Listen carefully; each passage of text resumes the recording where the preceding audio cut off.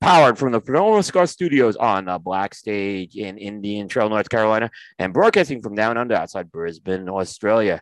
It's episode 73 of the Primetime Jukebox. Tonight, we take a look at the year 1991 in music. And as always, the Primetime Jukebox is sponsored by Perdomo Cigars. Awarded Nicaraguan Cigar of the Year in 2014 by Cigar Journal. The Perdomo 20th anniversary brand has consistently earned the highest scores in the industry and is a top seller in humidors around the world. The Perdomo 20th anniversary blend requires tobaccos have been carefully hand selected and are well aged for a minimum of 8 years. The Perdomo 20th anniversary is offered in 3 distinct wrappers: a smooth, creamy Ecuadorian Connecticut, a rich, earthy Cuban seed Nicaraguan sun-grown, and a dark, oily Cuban seed Nicaragua Maduro. Combining these beautifully bourbon barrel-aged wrappers with thick, high priming binder and filler tobaccos gives each blend a balanced complexity with layers of rich flavors and smooth, elegant aromas. Perdomo Cigars is a family-owned and operated company headquartered in Miami, Florida, with manufacturing and agricultural facilities in Esteli, Nicaragua. Perdomo's highly acclaimed cigar brands include the Perdomo Estate Selección Vintage, the Perdomo Double Aged 12-year Vintage, Perdomo 20th Anniversary, Perdomo Reserve 10th Anniversary, Perdomo Habano Bourbon Barrel Aged, Perdomo La 23, Perdomo Immenso 70, and many more. For great tasting notes and pairing information, check out the new Perdomo website at www.perdomocigars.com. And I want to mention Aganorsa Leaf. Great Leaf makes great cigars. Aganorsa Leaf stands out because of the distinctive flavor of their Corojo 99 and Criollo 98 seeds cultivated by Cuban agronomists on the best lands in Jalapa and Esteli, Nicaragua. When you smoke one of their JFR Lunatic, Guardian of Farm, or Casa Fernandez cigars, you experience the unique taste and aroma that makes Aganorsa Leaf special. Smoke one today and enjoy the signature flavor of Aganorsa Leaf. Of course, we want to mention Jerry Tobacco. The authentic Corojo leaf is one of the most robust and flavorful tobacco leaves out there. During the golden age of cigars, Cuba was leaf choice to make some of the world's greatest cigars. Because it is one of the most challenging ones to cultivate, it fell out of favor by the 1990s. In the Jamastran Valley in Honduras, Julio Aroa took on the challenge of growing Corojo from the original seeds, and in 2000, he successfully reintroduced authentic Corojo back to the market. With over 50 years' experience in the tobacco business, from growing and curing tobacco to cigar production, the Jerry Tobacco Farm has been able to continue to deliver products to market with authentic Corojo. Now at Jerry Tobacco, Julio and his son Justo will bring their very own brand to market, each containing that authentic Corojo leaf. Aladino is available in 100% authentic Corojo Puro, San Andres Maduro, Ecuadorian Connecticut Shade, Honduran grown Cameroon, or Habano wrapper representing the golden age of cigars from 1947 to 1961. Now available at your local retailer. Be sure to ask for Jerry Tobacco, a legacy that is tasted in every drawer. And finally, by Drew Estate. Check out and download the Drew Diplomat app for your mobile device. Keep up with everything going on Drew Estate. Experience the subculture that is the rebirth of cigars. It's available on iTunes and Google Play. For more information, check out www.drewdiplomat.com. And as always, all the live streaming for the Primetime Network shows is sponsored exclusively by Drew Estate, as well as the California studios for the Primetime show. And I want to remind everybody that Cigar Coop's coverage of the 2022 PCA trade show will be sponsored by both De Los Reyes Cigars and Drew Estate this year. Well, welcome, everybody. This is Primetime Jukebox episode 73. We are in the middle of June, and we're recording this on Father's Day weekend in the U.S., at least. This is Will Cooper. I'm on the Black Stage here in the Perdomo Cigar Studios, and I'm joined on the other end of the world by my good friend and colleague, Mr. Dave Burke. Hello, Coop. I just want to give a shout out to Coop, who's pulling a lot of duty this recording evening. He's got multiple shows, multiple cigars. He's toughing it out, man. He's going for it. Listen, I love doing the show with you, and sometimes we have to make a few adjustments. I think one thing, you and I work really good together, and if we have to do a little bit of double duty, it's worth it. If folks don't know, I'm actually doing we're recording this on a Friday night, and I'm doing Smoke Night Live at 9:00. Right now, I got to tell you, I've never been more excited to be on Smoke Night Live than this Friday night show, because we're doing something called First Impressions, like where we smoke a cigar for the first time and we have to give out like what we think of it. Now, that's not really the exciting part, okay? because I did a couple of shows with Eric doing this already, but it's who's going to be on tonight doing the first impressions with me, and it's Aaron. Do you think he'll like any of them? He's saying he's not going to be hard or ultra critical. There's no way. There is no way he likes these cigars. That's interesting. I mean, I can't get a read on his palate, to be honest, from watching the. Nobody can. Like, I can get a read on like John, June, and Seth. Like, I kind of know where their palate's at, but I can't get a read on his. Oh, it is going to be. I mean, here's the thing. I think they told him he has to score with the 100-point system, and he agreed to do it, right? Oh, okay. But like Aaron is not going to be afraid to use the full 100 points. No, but it will be for people that do watch it, it'll be one of the rare times you'll see Aaron go over a 5. You get to see him use numbers that are above 6. Yeah, you'll see double-digit numbers out of Aaron. Yeah, maybe. Yeah, maybe. So here's what's on the docket for Aaron tonight. All right. First one is he's going to smoke the Villiger TAA 2022, which is the cigar blended by Hector. They didn't like the 21, I know. Oh, the 21 was awful. Yeah, they had that one. They were right. I've smoked the 2022, and it's actually pretty good. But the 2021 Villiger should. I mean, that was an embarrassment for a TAA cigar. I don't know how it's. But the 2022 is actually pretty good.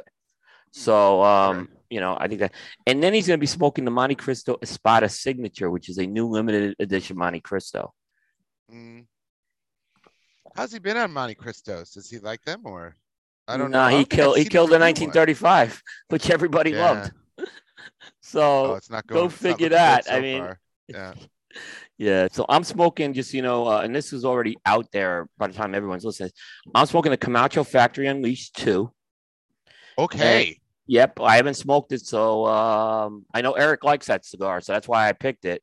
And the other one is the La Gloria Cubana Criollo de Oro.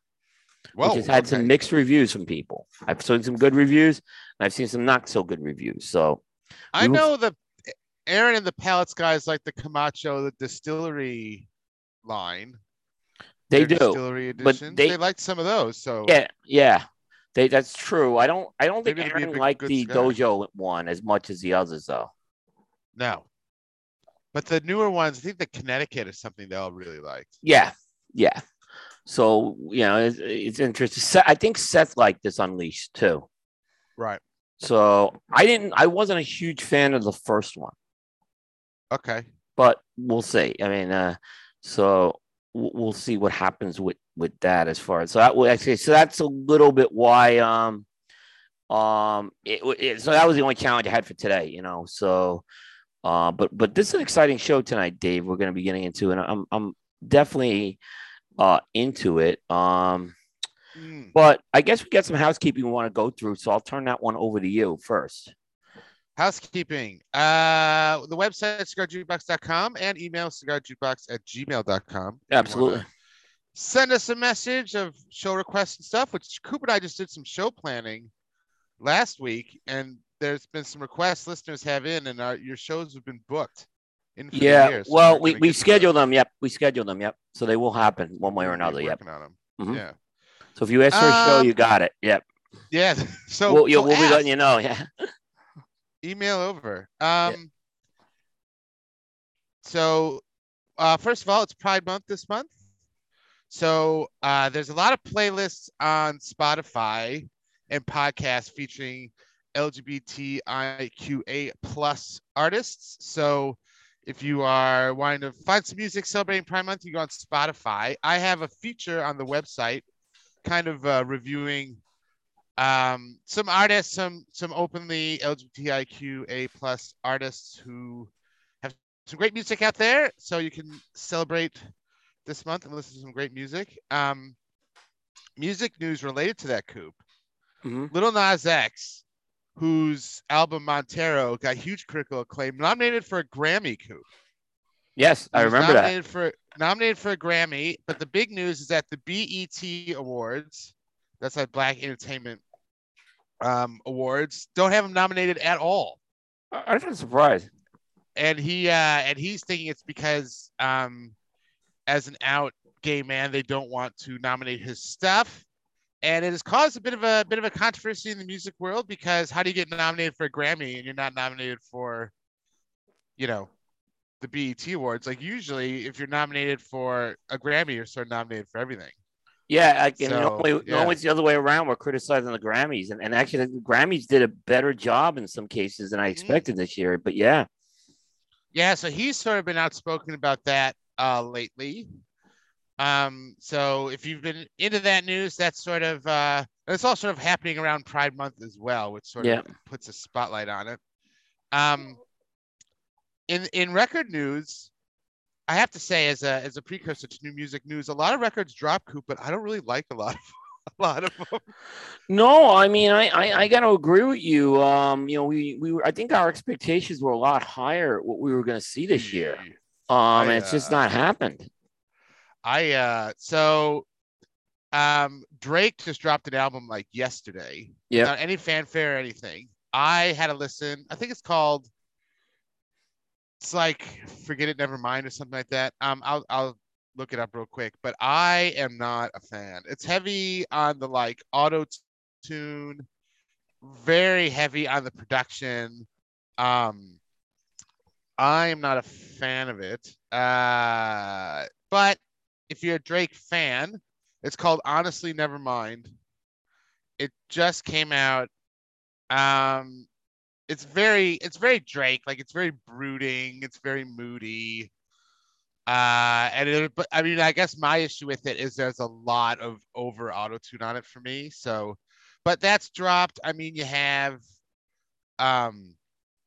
Simple Minds dropped a record recently. I haven't talked to Hector about it yet. I mean, he's a Simple Minds guy. It's a single they have. I mean, it's all right. But yeah, so there's some music out there, but it just really hasn't been taking me by storm. The one latest review I have is for Pusha T has a new record out. So if you're a Pusha T fan, he has a record out, which is his first one in maybe like 4 years or so. Yeah. So we'll get to that new music. But I have a review of that on the site. Just one note on the Pride Month stuff. Get your disco records out this month, guys. Disco it up. I know we've talked about it a lot. It's probably the genre that, if like I said, if you want to support it, they've been the most open genre, I think, in music when it came to that community. So, go check it out. Check it out. Look, let's focus on the music, guys. It's all good. Yeah. And on my feature, on the story, if you want to, because we did the same thing when we talked about Black History Month and stuff last year. We did a feature on it, a story on it, and then I put some links to some organizations if you want to donate some money to people to help in the community. A lot of organizations that work with young people or other people. We did the same thing for Black History Month. A lot of organizations that work with African American community. So if you read the story, you're like, oh, I want to help. You could just click a link and give them $20. Yep. And there you go. You go. Exactly. So check all that stuff out. I guess music-wise, Coop, there's not a ton, except I said that Drake album is probably the biggest release news. Oh, there's other big release news, Coop, that I didn't put in the notes, but it's rumored next month Beyonce will have a new record out. Interesting. That's the rumor. Very interesting. I'm very excited for that. And you talked about Justin Bieber now is canceling shows because of that nerve. Yeah, that nerve virus in his face. Yeah. So he's canceled some shows. But Dave, we're in June, right? Yep. This is the U.S. summer. The summer is always the music month in the U.S. Yes. Right? Yep. And especially this is like the first summer most people are getting back to normalcy right now. Where is the great summer music that we have coming? It's not there right now. You bring up an excellent point, Coop. Yeah. Where is the big summer track, the big track of the summer? Yeah. And maybe it'll be on that Beyonce record. I don't think it's on the Drake record. Yeah. Maybe it'll be on that Beyonce record. I got to admit, I'm a little bit perplexed right now What's going? Usually there's a big pop track that dominates the summer. You Yeah, are correct. yeah. I mean, some of Yeah, the where is it? earlier stuff came out earlier. I mean, um, Tears for Fears was early. I mean, Harry Styles, I think, was a Harry late. Styles too early. He could Yeah, have had it he could have. with like Boyfriends and as it was. Like maybe if his record, if he would have Yeah, delayed it, he could have had the summer track. yeah. But I That's mean, it's worth watching as we get into. I normally look at June as that, like when we start to see the music come out. July's a little bit of a blur for me, like the last 10 years of PCA, unfortunately. But then yeah, I I usually pick back reckon. up in August. Yeah, Yeah. I reckon it could be off the Beyonce record. Also, I don't know when she's releasing it, but remember a long ago, like maybe 6, 7 months ago, Taylor Swift released Wildest, I think it was Wildest Dreams, a single for her Taylor version of 1989. So if she Yeah. dropped that out of nowhere, like that could dominate the summer as well. I mean, it's a re-release, but it could dominate the summer. She just drops it out of the blue. Yeah. No, that's true. I would agree with you as far as that goes. Um, it's I mean, yeah, that I think something will drop from Taylor. That's what I'm kind of getting at. I thought I saw some.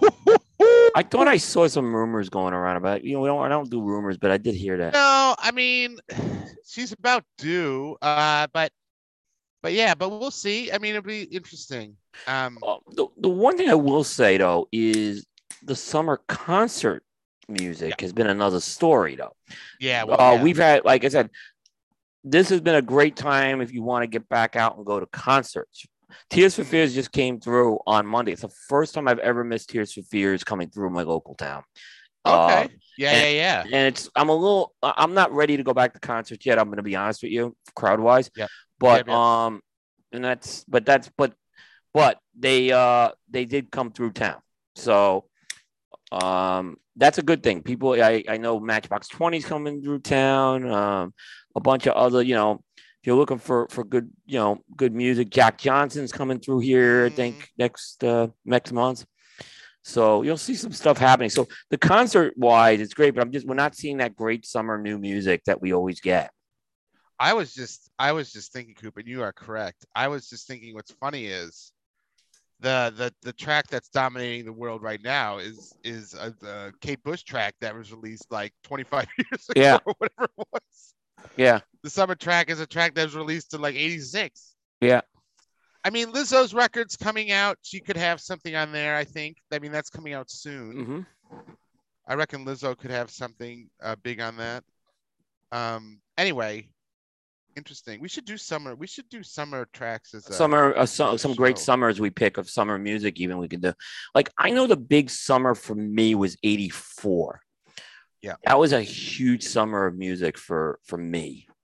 And that was I mean, really highlighted by yeah. Purple Rain coming out. Yeah. And then I mean, I remember what else was 84? So you had Purple Rain. That was like when Wham kind of came out late. Wham kind of late in the summer they emerged, but Springsteen was huge that summer. That was dancing. Yeah. That was a Born in the USA, Dancing in the Dark. So he was huge in there. Stevie Wonder came out big that year. Billy Ocean had a huge summer with Caribbean Queen. So a lot of there was a lot of music that came out that year. The Pointer Sisters were around that year. I remember when I was growing up, or what, I can't remember how old I was, but there's that time when Will Smith was really big and he would always drop like a summer track. Like his like Summertime, and then other tracks. He'd always have a good summer track. I remember Summertime was just like dominated the summer. So yeah, it'd be interesting. What comes out and if it takes the summer or not. Yeah, I mean, and there's usually like one song. Like I go back to '84. I want to say it was "Let's Go Crazy" by Prince. Even though Dove's Cry came out earlier, but "Let's Go Crazy" was they used to promo the movie, and I think everyone was really into that song, and that really kind of just that was a big song. Now, I mean, we've done this record before, but I remember Jagged Little Pill came out in summer. was a June release. It was a June release. And Hand in My the Hand in My Pocket song was huge. That was a big summer track. And that kind of that album carried in through the winter though into '96. Yeah. Well, that was a lot of momentum that album had. Yeah. But it had a big summer track. It had sort of the summer track on Yeah, it. The video was like she's driving in the car. Yeah. Hand out the window, and Yeah. that was a big summer track. That was yeah. I love that track. Shaggy surely has had a summer track. Surely. I mean, I think I got to look at when it was released, but when was Boombastic released? Or the track he did with Sean Paul? He I had to don't. have had a summer track. I mean, it wasn't me. I think was a huge summer hit. He had. But anyway, future show. It wasn't me. No, it wasn't me. It was a Summer winter track. release. See, I'm a little surprised on it. Was Love Me, Love Sure. Me. When was Boombastic? Love Me was a summer track. Yes. Okay. That twice it was a summer track because they re-released it. And, yeah, Love Me, Love Me. That's the one. Okay. Yep. Because he's got to have, yeah. Yeah. Good. I'm not going crazy. I'm like, if he didn't, he was missing a golden opportunity. Yeah. Yeah. But you have big cigar news, Coop. Big. Yep. Matt Booth has sold Rumor One, the cigar brand, to Scandinavian Tobacco Group. At first I thought maybe it was like a licensing deal, kind of. Remember when San Lucia was sort of acquired by General? Yes. That was a little more of a licensing deal. This one, from what I've been able to talk to some sources, and I've messaged with Matt, this was a sale. He sold the cigar part of it, and but he still carries the Room 101 name for his jewelry and gin. But he doesn't. So he's not going to be involved with creative. Like he's not going to be helping with blends or anything. Absolutely the opposite. They hired him on as creative director. Oh, that's what I thought. Yeah. Yeah. Okay. Yeah. So at least for now. So the deal is this: that the analogy I was given was like this: Davidoff years ago sold their cigarette division to British American Tobacco. It's still called Davidoff Cigarettes, but there's a Davidoff, a separate Davidoff company for cigars. It's kind of the same thing with Matt Booth. Room 101 is now owned by Scandinavian Tobacco Group, and but he owns the jewelry brand and everything like that. Yeah. See, I thought, Dave, this Right. was an odd move, right? First of all, it wasn't a surprise. I'm going to tell you that this rumor had been floating around for about a year. I never asked Matt about it. I just dismissed it, right? But there was a picture taken with Matt Booth about a year ago at a sales meeting at the General Cigar, and that's when the rumors started. Like, people thought he was going to General back then. But the thing is this, like, and Dave, I'm going to say this kind of like really kindly, right? Does Matt Booth have a line that General absolutely had to have that in their portfolio? Man, I don't. I got to be honest. Like, maybe Namakubi, right? Yeah. Yeah. But there's no one, like, I don't see it. I see him as the most valuable property for them. Yeah. Maybe that's why they did it. I'm sure that's why they did. And I think first of all, I think this is a great opportunity for him. And I think he can help them enormously as well as they can help him. So I think this is not a bad thing by any means. No, I think it's a good thing for General if they want to like diversify their image, I guess. You know what I mean? Yeah. Like if they want that sort of fresh kind of like indie-ish property that can kind of, I guess, freshen up the look of the entire company, I guess. Yes, I agree with you on that. I agree, and I think if they let him do his thing, he's gonna push him in directions that they haven't been pushed before. I mean, I guess that's the question: will they let him do his thing or not? I mean, I'm assuming they know what they're getting into. I think they definitely did. I mean, I don't think if anyone went in there, right, thinking that they were going to turn Matt Booth into a choir boy, right? No. That's a disaster, and I don't think Matt would have did it. And actually, I know a lot of the good folks at Scandinavian Tobacco /General /Fords, and Matt Booth's going to be under Fords, not General. Yeah. I think actually they're smart people and they know it too. So, in your opinion, was this a move based on it helps me with distribution, it helps me get access to, or it helps the brand or me as a creative get access to tobaccos that I wouldn't normally get, or like what was the motivation for me? I mean, it's good on him. Get your bag, Yeah. like stack your cash, man. Like I'm very happy for him in that sense. But I'm trying to think. But I don't think he got a ton of cash for this either. That's kind of where I'm going. I think Right. I bet you there's a big salary that came with this, though. Yeah, right. Right. But because again, you know, when he left Davidoff, I mean, he kind of left all those, you know, he didn't come in with inventory. He's worked the build. I think he's done a great job the last 5 years in rebuilding his core line. Yeah. Definitely. You know, the Forest, the Doomsayer. He's brought back Namakubi, big paybacks, doing well. He's done good with that, right? Yeah. So now, you know, I think he's done, but I think, you know, first he tried distribution with Caldwell, and then he tried it with La Polina. And I say this 100 times to people, you can get a very good cigar made, right? You can find the right people, the right tobacco, and you can make a good cigar. Distribution's a whole other animal. And now he's got Forged, which it's really, you know, like I said, it's that split off from General, and he's got a ready-made sales force. And Dave, they have a really good sales force Forged. It's like an all-star team they built with their sales force.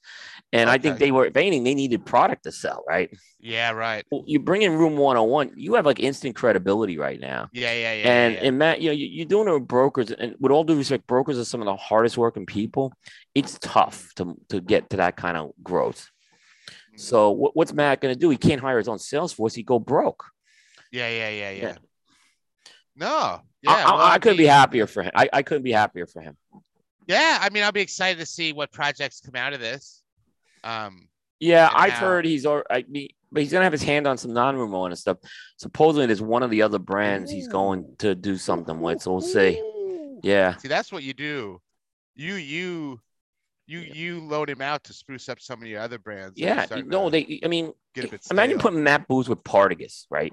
Ooh. Generally, that Partagas, the U.S. Partagas brand needs a shot in the arm. Like it really does. So why not put him with Partagas, right? That would be a great idea. Apparently, apparently they're not changing the factories with anyone they're working with either, which I think is a good deal. Okay. So I hope it stays like that for a while, because I think Matt's done a great job at, like, he's gone with AJ and Ventura, Hoya de Nicaragua. He's done a couple of things with General already. So he's got some good factories he's working with. Okay. Yeah, so I think it's good. That's exciting. I'm excited to sort of see what comes out of it. I'm excited to see what projects he does outside of the Room 101 line with their other brands. I'm very excited to see that. Yep. So good on you, Booth. Big news. Yeah. I mean, was, like I said, it wasn't the biggest surprise. Like some people, but I said, this had been talked about ever since that picture got leaked out about a year ago. And I'll tell you, there was one industry person who was insistent that this was going to happen for months, who we both know. So he was absolutely saying it was true that Matt was, and I didn't believe it. I thought Matt may go to distribution. I never thought Matt would go back corporate though after Davidoff. Yeah. So I think Matt had the opportunity probably to set his own terms with this. Well, that's the thing. Like I said, if you're bringing him on, you almost have to go like whatever you want, you get it, because like, if you put a lot of restrictions on him, it's like, well, why go get him in the first place? Yeah. But I am making him do the funk music show, by the way. We're getting him back. We're doing a funk music show with him again. So he's so great at the funk. Yeah, I'm going to get him. He has been really busy. It's tough to get him. Yeah. I imagine it's not going to slow down, but we'll work on it. Yeah. No. Yeah. Now, speaking of cigars, the Valley Pouch Review of the Week. I put down the Knuckle Sandwich Habano because they actually liked it, Coop. Yeah, and I'll be honest. June liked it.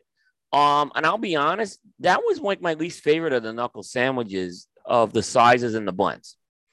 Okay, but it wasn't a bad cigar. But that's not saying it was a piece of garbage. I like the No, Maduro better, and I like some of the bigger sizes in the Habano. I have the Maduro right now, the Toro, and it hits like a truck. Yeah. Like that cigar, man. But I guess almost everybody liked it.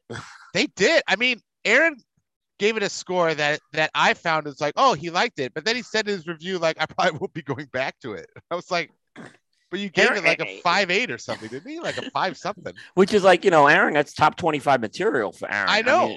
So well, yeah. And looking at their scores, it might be a top 25 cigar coupe because all the other ones were over 6. And I think June and John were almost at a 7. They're like a 6.8 or something. Yeah. Yeah. They, June, who's been probably most doom and gloom lately, Yeah, he has not been liking cigars. Like lately. Aaron will just say, I'm not coming back to it. June's like, come on, give me a cigar that's good.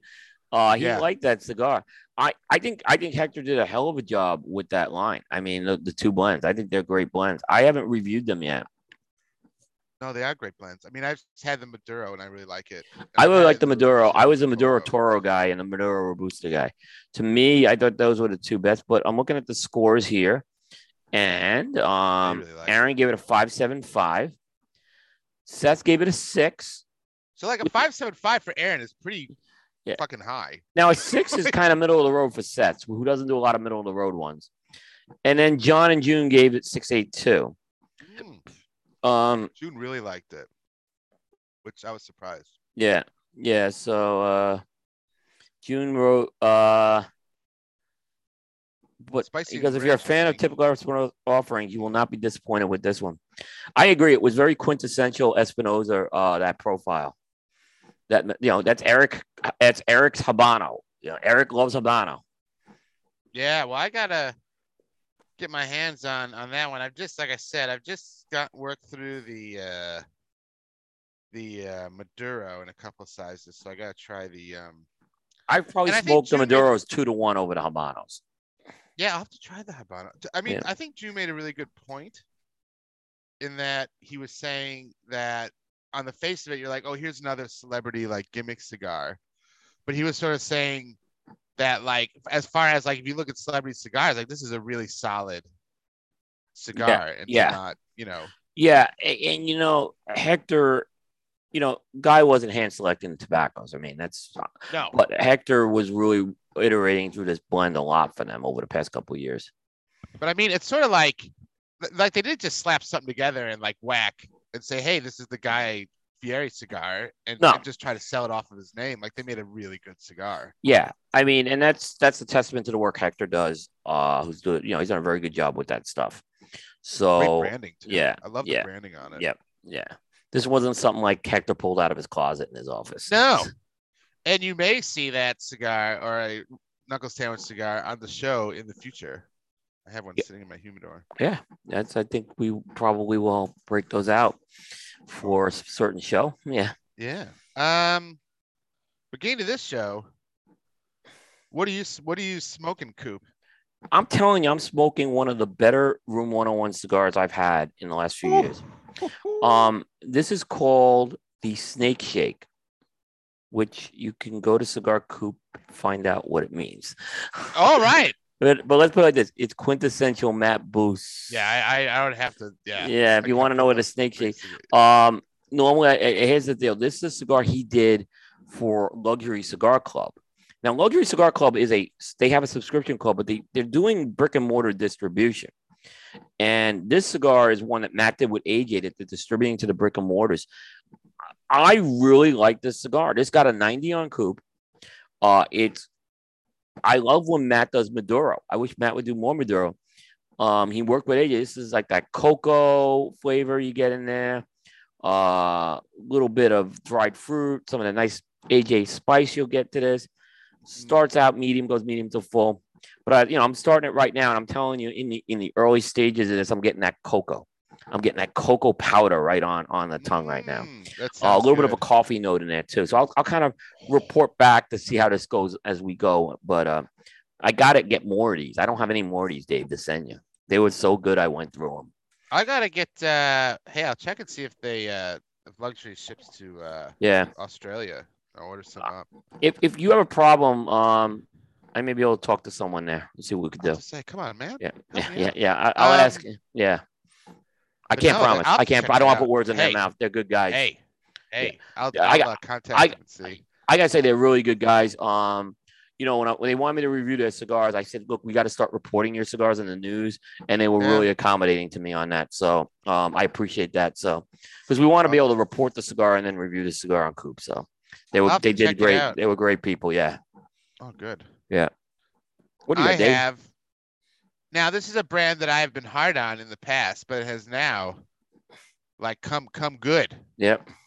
They were now or never feature for a long time, and that is Alec Bradley. I have the Alec Bradley Black Market Toro. That's that line's been around for 10 years already. God, over 10 years. And it's a cool blend. It's kind of a blend, Dave, that I'd say is also out of the Alec Bradley wheelhouse.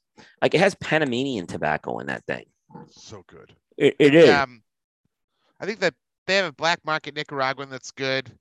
Mm-hmm. The Black Market Hooligan, obviously, I love because it's Candela.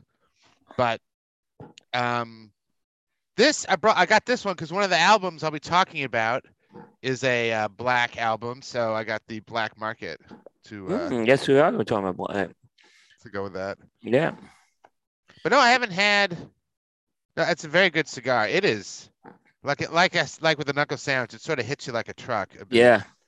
But it's got some sweetness on it, Coop, and just that spice and the strength and body. It is excellent. It is, and like I said, it's kind of like there's something about that. I don't know what that Panamanian tobacco does. I don't think it's a very strong tobacco, but it does something to the flavor profile that it's like there's no other cigar like that.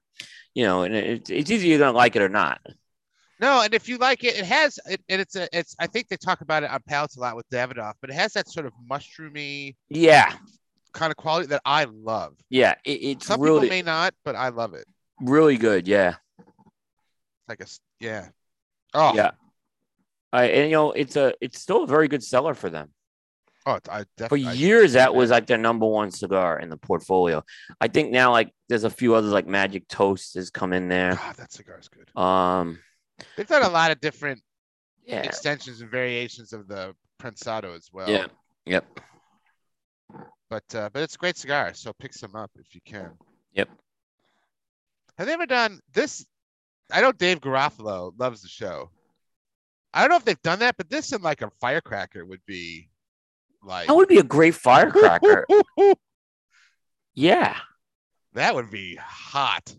Yeah, that would be a great firecracker. I know Alec Rubin and Dave Garofalo, huge fans. They're listening right now.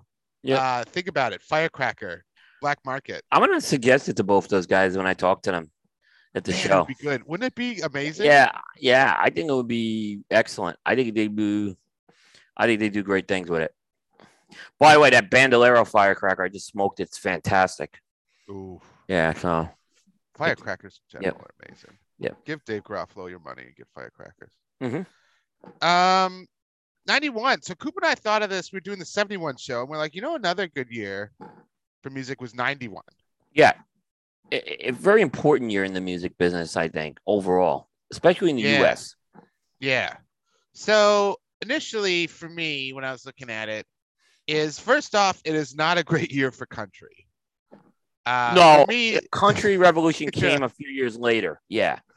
For me, this is where country dies for about 6 years. It was really Garth Brooks kind of and Billy Ray. Garth Brooks. What was the other one? I mean, not Tim McGraw. What were the other ones? Billy Ray Cyrus. Dunn. Yeah. It was very sort of poppy.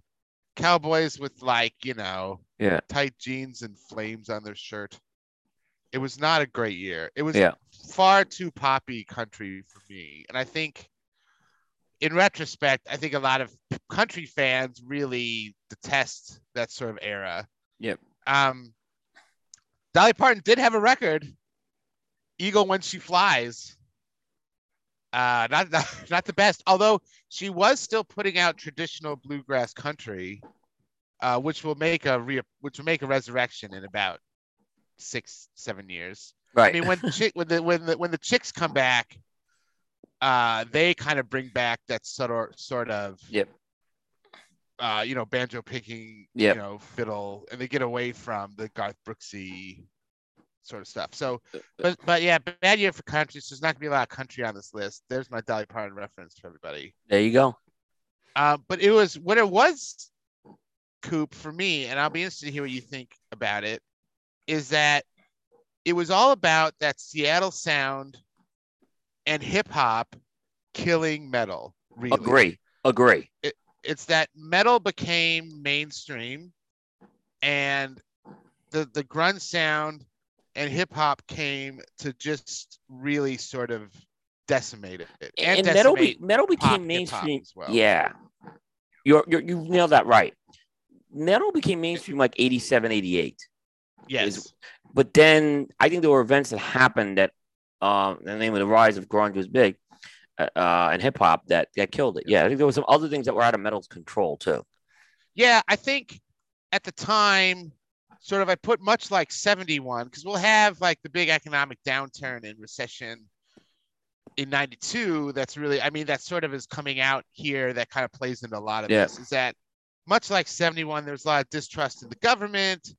There was a lot of feeling that, the great time in the 80s was over, and a lot of people were doing it tough.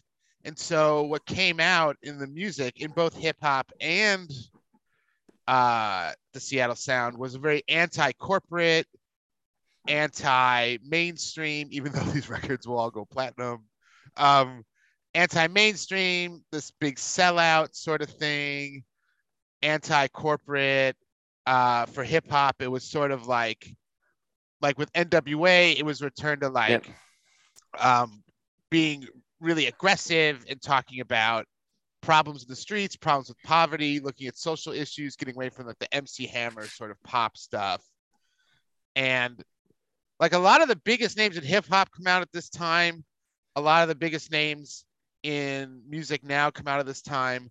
And there was really, Coop, this sort of distrust of systems and distrust of corporations that really sort of fueled the music on both sides. I think both hip hop and grunge. I mean, even Nirvana, right? That was selling a bazillion albums. We're wearing shirts like Kurt Cobain's shirt that said "corporate rock sucks." Yeah. Stuff like it was still this counterculture vibe that was really rebelling against how Dr. Feelgood, No More Tears, how metal has become this really sort of saccharine mainstream thing. Yeah. No, it's very true. And so it's a big sort of transition year. I mean, what are your thoughts sort of going into it? So one thing that I think is really important to know about 1991 in the U.S., we went to war for the first time in about 18 years since Vietnam. And it was only a 2-month war. It was the Gulf War. But, it was the first time that we had a long period of peace, like one of the longest periods of peace. And this was the first time there was a lot of uneasiness going into, would we have another, would Kuwait be our next Vietnam, right? Yeah. A lot of people, we didn't quite get the protests because I think it was such a short war. Yeah. But it was the aftermath of that where things started to change and really unravel in the U.S., particularly for the Bush. We won't get political, but the Bush administration had its problems. And then there was, we went into recession and stuff. So it was an interesting year, just that all going on, right? But there were things in the music business that were really taking place, right? And you mentioned grunge broke through, metal had peaked and started to go, but it was the transitional year where Top 40 basically started to go demise, right? And Top 40, the record industry had used this for many years, right? They that was their form for promoting records, right? But what happened is we were starting to see a fragmentation happen we started seeing this in the 80s, and it kind of accelerated to 90. People now had other ways of listening to music on the go besides, a radio station. They had Walkmans where Walkmans, they could take their CDs anywhere, right? They had better car stereos out there. So people started basically, they said, we don't need to, like, people realized we don't have to be dictated what we have to listen. We can listen to our own things. And you started seeing this splintering start to happen. And eventually, the splintering started taking over, and people started moving away from top 40. The other thing was college radio was big. I mean, the college music circuit, particularly when I went to school, 85 to 89, I started seeing that happen. Well, that's when Rolling Stone used to then I used to be a Rolling Stone guy. Yeah. Rolling Stone in the back of their magazine used to have like the college top 10. Like they had a college chart. Like they had pop, UK, and like college. Yeah. So a lot of these other artists, which normally you say you had to go through the system, get on a top 40 radio, or find an alternative radio station. It became easier to get the alternative radio stations because the government deregulated the broadcast industry in 81, right? So basically what that is, it led to an increase in a lot more radio stations, and there were a lot. So the radio stations eventually now were catching on to these other formats with the splintering, right? 1981, it was a bad year for radio. 64% of the commercial radio stations lost money, right? And that was a big thing. Now, the other thing that happened, the last thing that happened that's important, Billboard actually started getting real sales data. Okay. What Billboard used to do to sales is they call the big record stores and they get like something on the phone, will give it to them. Now they implemented a system called SoundScan, right? Where now you could, it was a lot more accurate. And there was a big change in the Billboard charts. And now these alternative things, and alternative meaning I'm saying outside top 40, now started to also change. So we saw this landscape really start to change. Metal kind of got caught with the top because metal was kind of accepted, right? But the Seattle movement, a few years, it was the Arizona music scene that kind of started coming in. All these things led to a big upheaval. And this was, I'd say 1991 was the end of that top 40 pop music era that we had seen from the post-disco days to 1991. And there were a few artists that had what I call the pop's last stand, but we also saw some emerging artists come that year and make impact with debut records or change, really kind of just landmark records, if you want to call it, as well. So I think we had a lot of that going on. Yeah, it's very interesting. I really like your point about the radio, where the radio is moving from something that you had on all the time, like in your house, right, and stuff, to like something you really just listen to in the car if you didn't have a CD. Right. So, and I think that the whole top 40 is sort of losing its relevance, and it'll continue to lose its relevance. It totally did, right? And this would accelerate. This didn't, when Napster came and streaming. I mean, so this was just the beginning of this upheaval that we saw. But it was a big year where, like I said, we just started to see this really all come together, I think, in 91. Yeah, and what's interesting is like, much like 71, where you saw landmark albums of multiple genres, that's like 91 as well. Like you saw huge grunge records, you saw huge hip hop records. You had like multiple genres were really sort of putting out landmark stuff. Yeah. And in our Battle of the Bands this year, where we did 90s Madness, 3 of the final 4 albums were from 1991, all released near each other. Because these were important albums. One of them was kind of, the Metallica one was the end of that pop era, but the other 2, Pearl Jam and 10 and Nirvana Nevermind, which went to the finals, were representing what was coming out of Seattle and this fragmented music scene that was no one could dominate anymore. I mean, a lot of stuff Coop's talking about sort of started around 88, a little bit around 88, but then really gained momentum in 91 and is just going to keep gaining momentum through the 90s to like 94, 95. Yeah. Yep. Let's get to the music, Coop. Yeah. let's now, like you put in your notes too. I would be remiss not to say that like the death of Freddie Mercury was in '91. That was that's a major yeah. death that happened. Yeah. And it's important. Not to mention that. That's kind of how the year ended. Unfortunately, he died like around Thanksgiving, I think, November. Yeah, and it was that's a huge artist we lost. Yeah, and I think too, we're talking a lot about the government stuff, but I don't think we can underestimate the impact of HIV and AIDS too on like just the sort of psyche of the nation, right? Where Freddie Mercury died of AIDS. Other prominent musicians are contracting AIDS and dying, and both in like musical theater and in music. I don't know when Magic Johnson was diagnosed, but it was around there. We're around that time. Yeah. So it all added to this sort of fear and like the good times were over, and it from the 80s, and just the sort of vibe of the nation. The war, like I said, the war kind of really was, I think, put the stamp on that too, even though it was a short war. You had a lot of different social and health sort of issues. I mean, when were the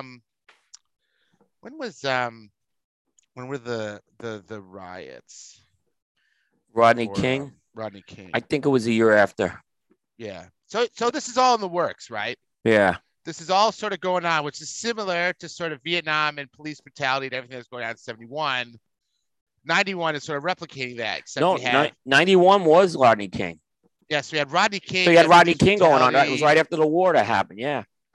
March 3rd. Police brutality towards Black people is really getting heightened. You had this idea of like just a sense of like no one's safe, and that's sort of filtering through in the music as the music's getting more aggressive, closer to punk, less mainstream. But yeah, so all that's in the mix, and we're gonna just talk about some records that sort of came out of that. Yeah. Also, it was interesting that year personally for me. Was my wife was pregnant with my daughter. We also took our first trip to Europe that year, which was kind of an eye opener going to Europe, and seeing the music scene in England was fun too. I got to see that for the first. Yeah, that was really fun to see that. You're on the front end of the British invasion. Yeah. All right. So let's get to your first record here, Coop. Yeah. So I'm gonna start it off with an end of the pop era record. And I went with it's actually a really good record, and it was the last album for the most. Genesis did. It was from Genesis. Yep. They actually did do one more album with.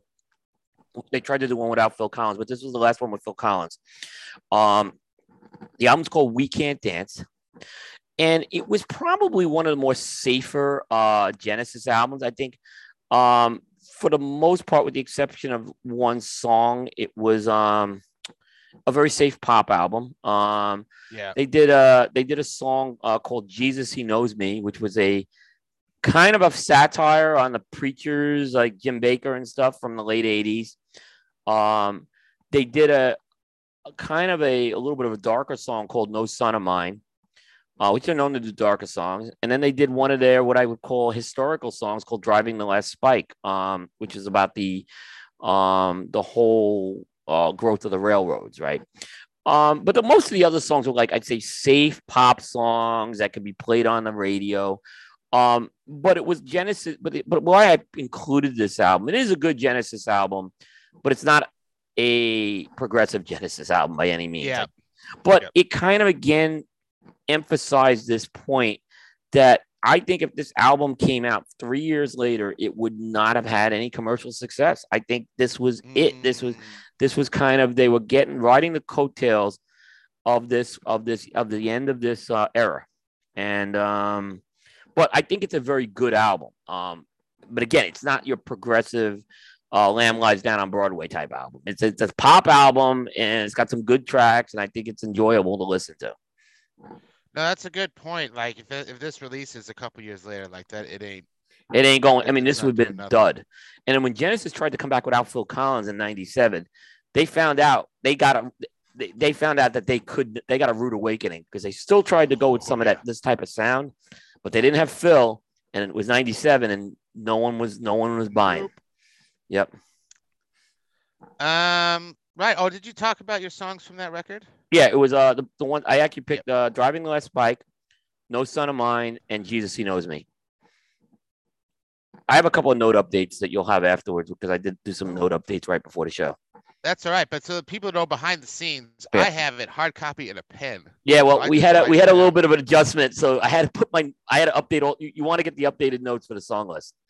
I'm writing, Coop. I'm on it. I know. Have to do this for guest DJ because they would never send me their songs, so I'd have to write them all down. No, I know. No, they're all updated. Like I said, we had to adjust a few things quickly.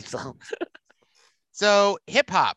So this is really where the East Coast West Coast divide happens, Coop. In my opinion, I like this pick you have too. First one, Tribe Called Quest, Low End Theory. So this came out in 91. This really pushed the East Coast sound along, which the Roots will pick up later in the 90s as well, like 94, 95, whatever that is. And it's this amazing fusion between hip hop and jazz. So they're sort of taking the hip hop that East Coast had, because East Coast had a lot of hip hop. We talked about Biz Markie a long time ago. Other people making a lot of hip hop around that time. They took that sound, really freshened it up with a jazz infusion, and it really lays down this sort of like hip hop jazz sort of subset of hip hop that continues today. Like Robert Glasper is essentially, he's a jazz artist, but he brings hip hop artists on, and it's essentially the same like fusion. I mean, Roots still do it. Like it's a very sort of thing now. And they kind of are the forefront of that. And the tracks I had from them, Jazz We Got, which is an amazing track, Check the Rhyme, and then probably the iconic track off of this record is Scenario, that brought in Busta Rhymes and just this panel of rappers that really put together a great track. So Low End Theory. Yeah, I like, and we've talked about their importance, I think, in the hip hop scene as well. Well, hip hop's gonna be major in 91. So, and it's interesting when we look at this list, like how diverse it is, because before this there's a lot of Tone Loc, MC Hammer, and it's kind of samey. Yeah. But NWA hits in like 88, 89, and then I think Ice Cube puts out his debut record in like 90, I think, and then in 91 you have a really sort of diverse hip hop scene, which we'll get into. But this is sort of starting off with the East Coast stuff. Yeah. You have a heavy hitter. Next so this was the finalist in the Battle of the Bands. The finals. This was McTavish's pick, The Surgeon, Pearl Jam 10, which is the debut album for Pearl Jam. And I think a lot of us, when we did the show, I think we agreed Vitalogy might be the better album, certainly. Yeah. But this album should not be understated, because this was an album that, on the other end, this is one that benefited from a lot of those things happening, and that the rise of this grunge movement, right? I picked two songs off here. I'm going to talk, and you probably don't see the two songs on there, but so the first one I picked was Black, right? Yeah. And here's why this is why I kind of gave some of this background information, right? So Black is really kind of this, I think it's kind of like, I've heard Mike McCready talk about it. It's like a little bit of Stevie Ray Vaughan vibe with the guitar work in there. But this is what was interesting about this song. This was kind of a personal song that Eddie Vedder had worked on, because at the time he was trying to find a drummer, right? Yeah. And actually, it was actually Steve Gossard, I think, who wrote this song, and Eddie. It was both these guys. And basically, Epic Records at the time, who's their label, they loved this song. And they wanted it to be a single. And the band said no. This is a personal song. We don't want it released as a single. But what happened is, this is where the music industry changed, right? It still reached number 3 on the Billboard mainstream rock charts, right? Oh, I can imagine. So that's again because you didn't need to kind of go that route anymore, but people were really digging this album, right? So I think Black is a fantastic song, right, off this album. Yeah. So that's why I kind of picked that song, because I think it amplified this transition we were seeing in the music business. Now, the other one I picked was Jeremy, which I think is just Oh. a masterpiece of a song. Tremendous song, yeah. That it's a Mount Rushmore song, I think, of not just Pearl Jam, but maybe of the 90s. And this is a song this song's more about the lyrics of it, it was a little bit radio friendly, right? But it's the story, I guess, that Vedder was inspired by a high school student who shot himself in English class, right? So, grunge brought this darker element at times to things. I don't really think of this as a dark song, right? But grunge had, a lot of the things with grunge were rooted in some darker things, unfortunately. But I think like I said, Jeremy is an amazing song. Vedder is just, his vocals were fantastic on it. So Pearl Jam 10 is my next, that is my pick here. They benefited from the changes we saw in 1991. Yeah, and I agree with McTavish in the sense that timing really hurt them because, like, if you come out after Nirvana, you're pretty much done. Yeah. How do you? Yeah. But I mean, it's a band that has a huge following and still putting out music now. I mean, Eddie Vedder's done solo stuff and done movie scores, and they're extremely talented. I think they're an amazing lyrical band. And this song in particular shows it. I mean. Wow. I mean, and a lot of the other tracks on here too. I don't want to discredit that either. They are lyrically, they are that good. Oh yeah, it's great. It's a great record. Pick Coop. Yeah. And of course, the next one I have to go with is Nirvana. Nevermind. I'm not going to do a ton of stuff on this because we're doing an album archaeology on it because it won. But it's going to redefine pop and punk music forever, as people probably know. An interesting thing is that this is Dave Grohl's first record with the band. So they did Bleach with another drummer, and then they got Dave Grohl in on this record. It is a good record to join the band with, Coop, I have to say. Yes. Yeah, I agree. Look, I know you're not a Foo Fighters guy, but Dave Grohl had a big part of that. I mean, how talented can you be if you're with two bands that are Hall of Fame band? I mean, he's a very talented man. Yeah. Dave Grohl, but I mean, if you're gonna pick your debut album, you want to pick this one. It's part of that anti-corporate theme. I mean, it's almost like Kurt Cobain and Butch Vig and those guys wanted to make music that they thought would not sell because it was so different. That it was almost like, how can we make it as noisy as possible and see if it'll sell? Yeah. Because it's very different. It kind of followed the Pixies sort of, and the Pixies came out with the record this year as well, but it kind of followed the Pixie structure of kind of quiet verses, loud choruses, and which is a structure that a lot of bands still use today. So you can see the influence run all the way through. I mean, Nirvana still plays really well today, this record. Yep. Like my daughter listens to it today. So it's pretty crazy. So the songs I picked, Something in the Way, which has sort of gotten a revival because it was in the Batman movie. That's gotten a bit of a revival. Smells Like Teen Spirit, of course. And there's a whole story behind that song that I'll save for the album archaeology. And another track is Lithium. This is just a track I picked, kind of a deeper track off the record. But the record itself, Coop, I mean, every track is iconic. I think the record itself is sold, I think it's in the top 100 sales still. Yeah. It's an unbelievable record. Came out, and just like between that and hip hop and Pearl Jam, like pop music was officially dead at that point. Yeah. Time of death when that record came out. Very much.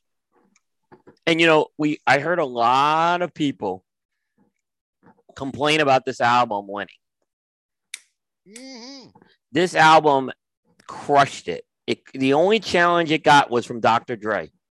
Yes, that was the only time this dominated. Hector thought this would dominate. I thought it would be. I didn't think it would win it, but Hector obviously had his pulse on this, and you did too. I think you thought it was very high. This album dominated our tournament, guys. I mean, Dr. Dre is essentially the Chronic is essentially the Nevermind of hip hop, really. Yeah, it was a very, very tough matchup. Unfortunately for this show, Chronic comes out in 92. Yeah, But- exactly. But that album changed music forever. As Totally. well. It totally, and it built a, Dr. Dre, in my opinion, was like a little bit of like that Prince. Like Yeah. he had this stable. He had this, like, you know what I mean? He had this, okay, he had stable. I don't have a better way to put it, of these artists. Like, and he fostered a lot of these artists in addition to doing his own good stuff. And the production, the production of it is still like how albums are produced today. Like just the sound of it. Yeah, I agree. Of that record. I agree. But yeah, unfortunately for Dre, that's 92. Sorry, man. No, exactly. Well, 92 was an interesting year too, but maybe sometime down the road we'll do that. Yeah. 92s. Yeah. Oh, speaking of Prince, I thought you'd pick this one. Yep. And I'm glad you did. Yeah, it's Prince and the New Power Generation, Diamonds and Pearls. Great record. Great record. I want to just go a little chronologically with Prince for a second, all right? Yes. He had I'm going to go way back, 1999 in 82. That was a studio album. Mm-hmm. Then 84, Purple Rain, kind of a quasi soundtrack. Quasi, yeah. Then he does Around the World in a Day, studio album, right? Yes. Did decent, right? But then he does Parade, which is the soundtrack for Under the Cherry Moon. That and he was doing stuff with the Revolution, his back band. Yes. Yep. He ditched the back band after 86. He does Sign of the Times in 87. Great record, double album. And then and that was they actually did a movie on that too, but it was a concert movie. But after that, then things started to change. He goes and does Love Sexy, which was supposed to be the Black Album release. That never sees the light of day. Yeah, kind of Black Album does it. Kind of sees it. Yeah, well, the Black Album sees it later. Yeah. Then he does Batman soundtrack. Yes. Doesn't really, but and then he does Graffiti Bridge. Again, that's a soundtrack album. So he hadn't had a lot of studio albums, is what I'm kind of getting. Since really Sign of the Times, right? So he comes in with New Power Generation with Diamonds and Pearls.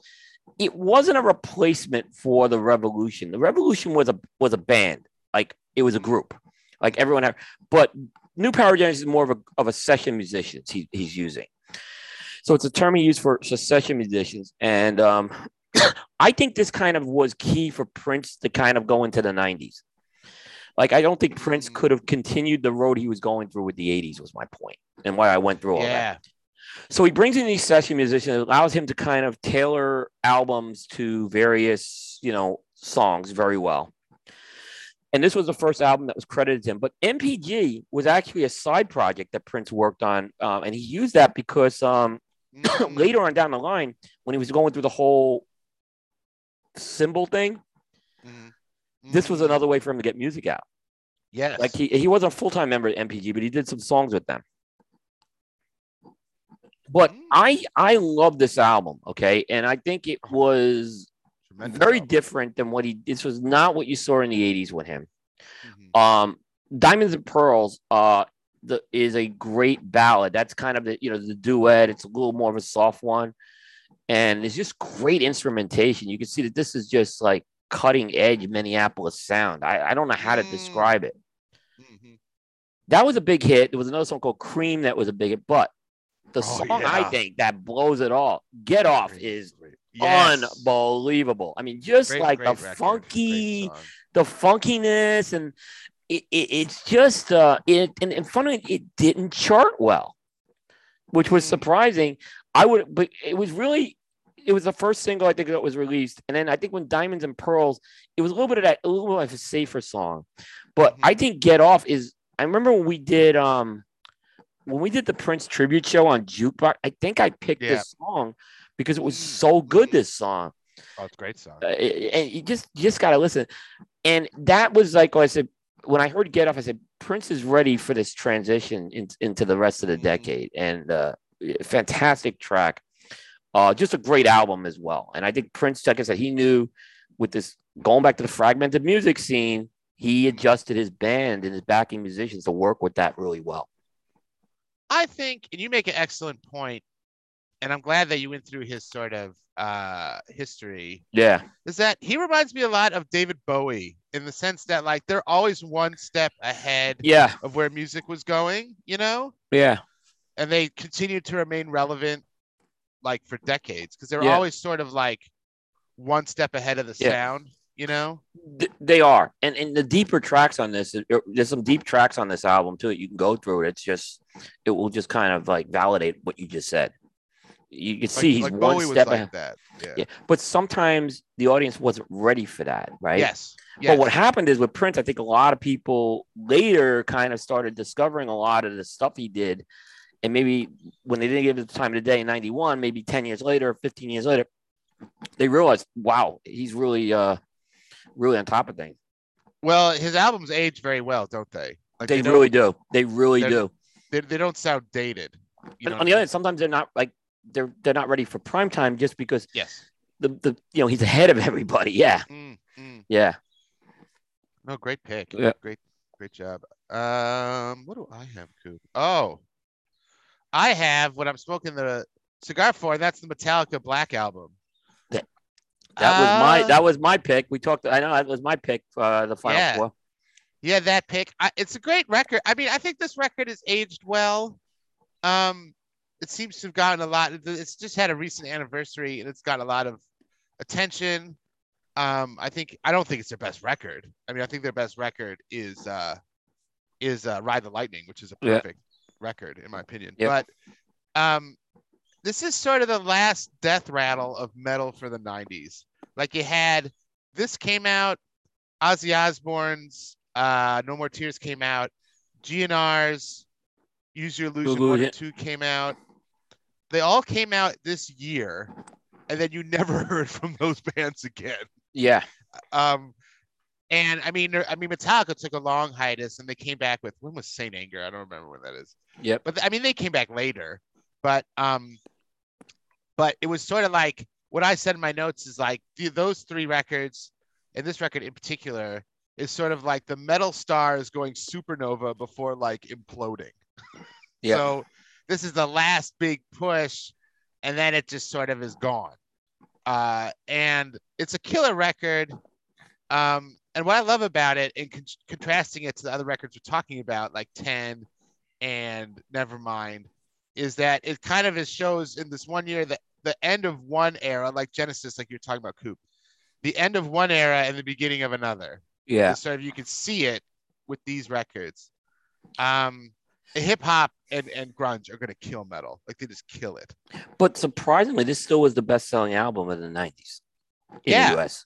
I think it was because there was that last big. It was the last big push, right? There was nothing after that came close with this sales wise. I think if this record came out in 92 and 93, it doesn't sell hardly at all. Yep. I reckon. Because of what you said, like with Genesis, this record comes out a little bit later. I don't think it does well. No. Because all the counterculture people that Metallica Metallica had originally in the 80s, all those young people are now gravitating towards Nirvana, Soundgarden, Pearl Jam, and also like we'll look at Tribe, Tupac, later on Dre. Like they're getting more into that scene and leaving metal behind. Yes, but it's a good record. The tracks I chose, Sad But True, which is probably my favorite track on the record. I love that song. Great metal song, I think. Probably the best metal song on the record.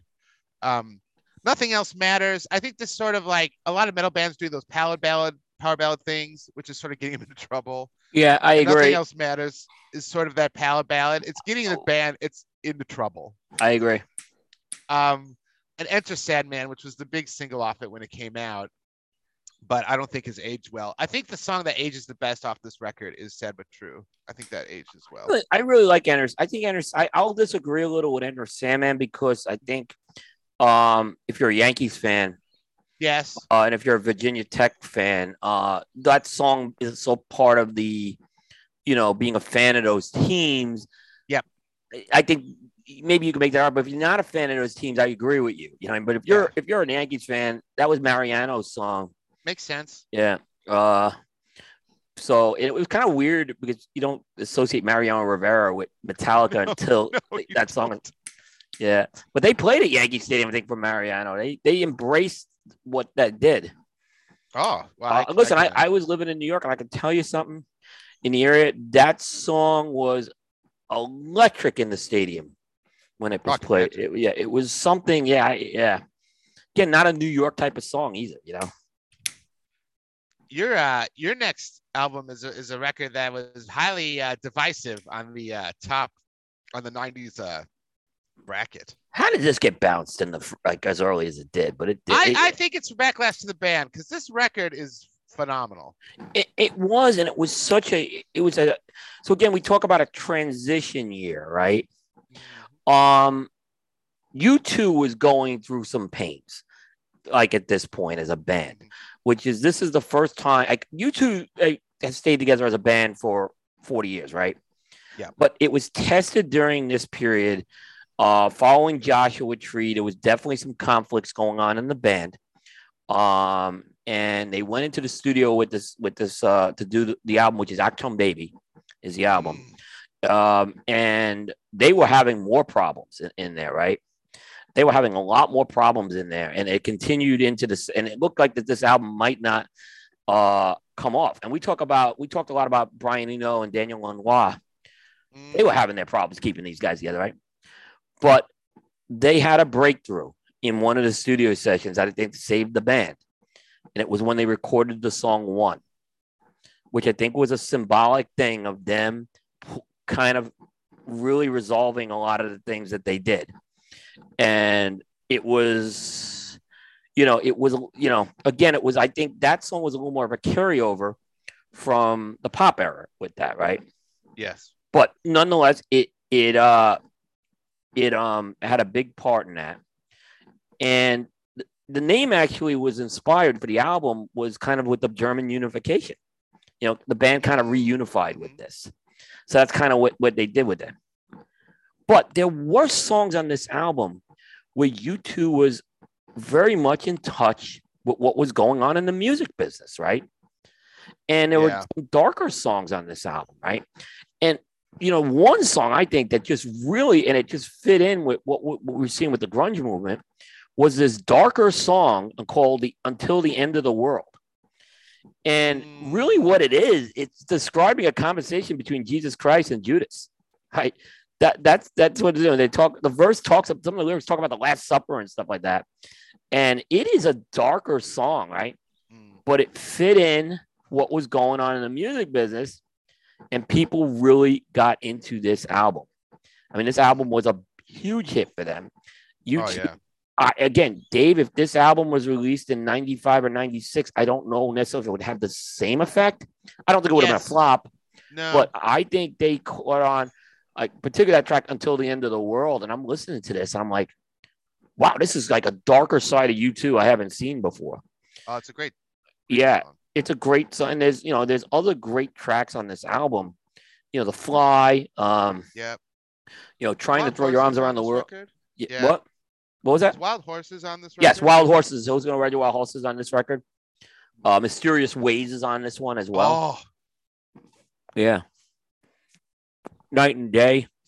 It's a great record. Yeah. I think too, Coop. No, Night and Day wasn't on this one. I'm sorry. As a U2 fan, I think the issue is this is a very much a bridge record for them. Yeah. So they're sort of taking their sound that's sort of like indie rock sound from before when they're on Island Records and whatever. Yep. They're taking that sound and they're sort of bringing in some more post-production effects. Like there's a lot more effects on the guitar. There's effects on the vocal. And then they really dial that up to 11 with pop and Zooropa and stuff after this. So I think for this record, it's sort of a big sort of division point for fans in that you have sort of a lot of fans after that that loved all that, and a lot of fans after this record were like, "Oh, I'm done. I don't want any of that." So it's a big dividing point. I think it is a big one because it was a change. It was a big change for them too. Yeah. I mean, because Joshua Tree was more. I still look at Joshua Tree as a pop album. I don't know how yeah. I don't look at I I don't look at what do you call it? Like War or Boy or something. Yeah, I mean those are not. I don't put it in the same category. Those with aren't that. pop records, no. Yeah. So yeah, they but that it was nonetheless, I think like I said, this album, I think if you're a diehard U2 fan, you understand the importance of this album. Mm. And it's important. Yeah. It's very important. They racked up a couple. I think they racked up some Grammys with this one as well. Oh, it's a great record. Yeah, it was a great record. It was great, and don't forget Unforgettable Fire too. But again, I wouldn't put this in the genre of Unforgettable Fire. This is them exploring what they could turn their sound into, which ultimately they make the decision to go heavy into the like electronic stuff. Yep. And then they kind of come back in the 2000s. Yeah, then they come back. Yeah. Yeah. But it's a great record. Great record. Yeah. It was also, it was interesting that one actually didn't get released till 1992. This was a later year release, but I just remember, I think The Fly actually was the first single released. Yes, I think one was still getting all the airplay even over The Fly at that point. They must have had a lot of singles off this record. Sure. They had 5. The Fly, Mysterious Ways, 1, Even Better Than the Real Thing, and Who's Gonna Ride Your Horses. But until the End of the World was getting played again. It was getting played by a lot of stations because yeah. Oh, so it was getting, that single got a lot of airplay. Great record. Yeah, I love that. I love that record. This is a fantastic record. You guys, shame on you guys bouncing the first album, right? Yeah, shame on you guys. My next record is gonna be quick. It's not a huge record, but I think it's important, and that's Queen Latifah's "Nature of a Sister." Yeah. Yep. Now, Queen Latifah had records out before this, but the reason I have it on here is 91 is a big year for hip hop, but it wasn't a big year for women in hip hop. So you had a huge year for hip hop in general. Ice Cube came out with the record, Heavy D, Cypress Hill, Black Sheep, Ice-T. So there's a lot of records coming out, a lot of different sort of sounds, but hip hop was still a very male dominated genre. Yeah. For a long time, and a very misogynistic genre. I mean, it still is in a lot of ways. But Queen Latifah came out and was putting out great music and really helped blaze a trail that Missy Elliott is going to really dial up and keep the door down later in the 90s, that Lauryn Hill will pick up, and that now we're seeing the byproduct of that now with like Lizzo and Megan Thee Stallion, Doja Cat, and Little Sims, like a lot of women artists now. But I think this is important historically because it is starting that path towards women really taking a fuller role within hip hop with this record. So I think it's important to kind of see that women in hip hop are starting to come out with what's going to build and build and build throughout the 90s and then into the 2000s. Yeah. But this was back then, this was groundbreaking in a lot of ways. Yeah. What you would see from Queen Latifah on this album. Yeah. So we had Latifah's Headed Up to Here. So that's Latifah talking about gender and stereotypes and race. And it's a very sort of like socially charged track, which is really pointed out there, which is quite good, and which women will pick up on as well. And then Fly Girl, which is a great song. Yeah. So yeah, Queen Latifah good pick. That's a good pick. Important album for what we're talking about here. Let's see your record here, Coop. Oh, here we go. So this doesn't fit in with anything I was talking about. This one, okay? All right. I don't know how I can fit this in, but I think it was an important album for the Black music scene. And the album's Lenny Kravitz's Mama Said. So do you know who, first of all, trivia question, do you know who Mama is? No. Oh, I used to. I don't think I do. I don't think so. It's a woman by the name of Roxy Roker, who was Lenny Kravitz's mother. And she was very famous for the role on television of Helen Willis on The Jeffersons. All right. So Lenny's her son. So that's Mama. Nice. Okay. And this is, I think, this album, right? A lot of Black music scene, they've been with R&B and soul, right? And Lenny incorporates certainly those elements into this album, but he also brings in like an edgy, so he brings in Slash, who co-wrote and played on one of the tracks I picked, Always on the Run. And that's a great song, right? And that's Mama Said that's where the Mama Said comes from, some of the lyrics of that song. And like I said, I think that's just Lenny. This was his second album, and he had kind of gotten some. I think his first album had some definite buzz. He did that song by Mr. Cab Driver. It's a whole song about being against prejudice here. In a lot of ways, Always on the Run, I think is maybe a follow up to that, right? It's a really good lyric, but there's other good stuff on this album, right? That I want to point out. Two other songs in particular. It Ain't Over Till It's Over. That's the classic. That's the soul R&B type song that's on here. And then there's a track that many people don't know. It's called All I Ever Wanted. And it's Beatlesque. And there's a reason why it's Beatlesque, because one of the co-writers of that song is Sean Lennon. Oh, really? Yeah. I did not know that. And it's a really good track. It's going to have some of those it's going to remind you of some of those Beatles orchestral stuff that they were doing late in their career. So I don't know where this fits in with this album, other than I just thought it was a groundbreaking album for a lot of, Black artists here, where, it just showed they're not one trick ponies. He could do a hard rock song, a soulful song, and maybe even a Beatlesque song. And I'm like, this is an amazing album. And if you haven't seen Lenny Kravitz live, he is incredible live performer, this guy. Oh, I can imagine. Yeah. So, but I think he's important. Like Lenny's kind of one of those artists, I think, who he just found a way to survive in the 90s. I don't know how else to put it.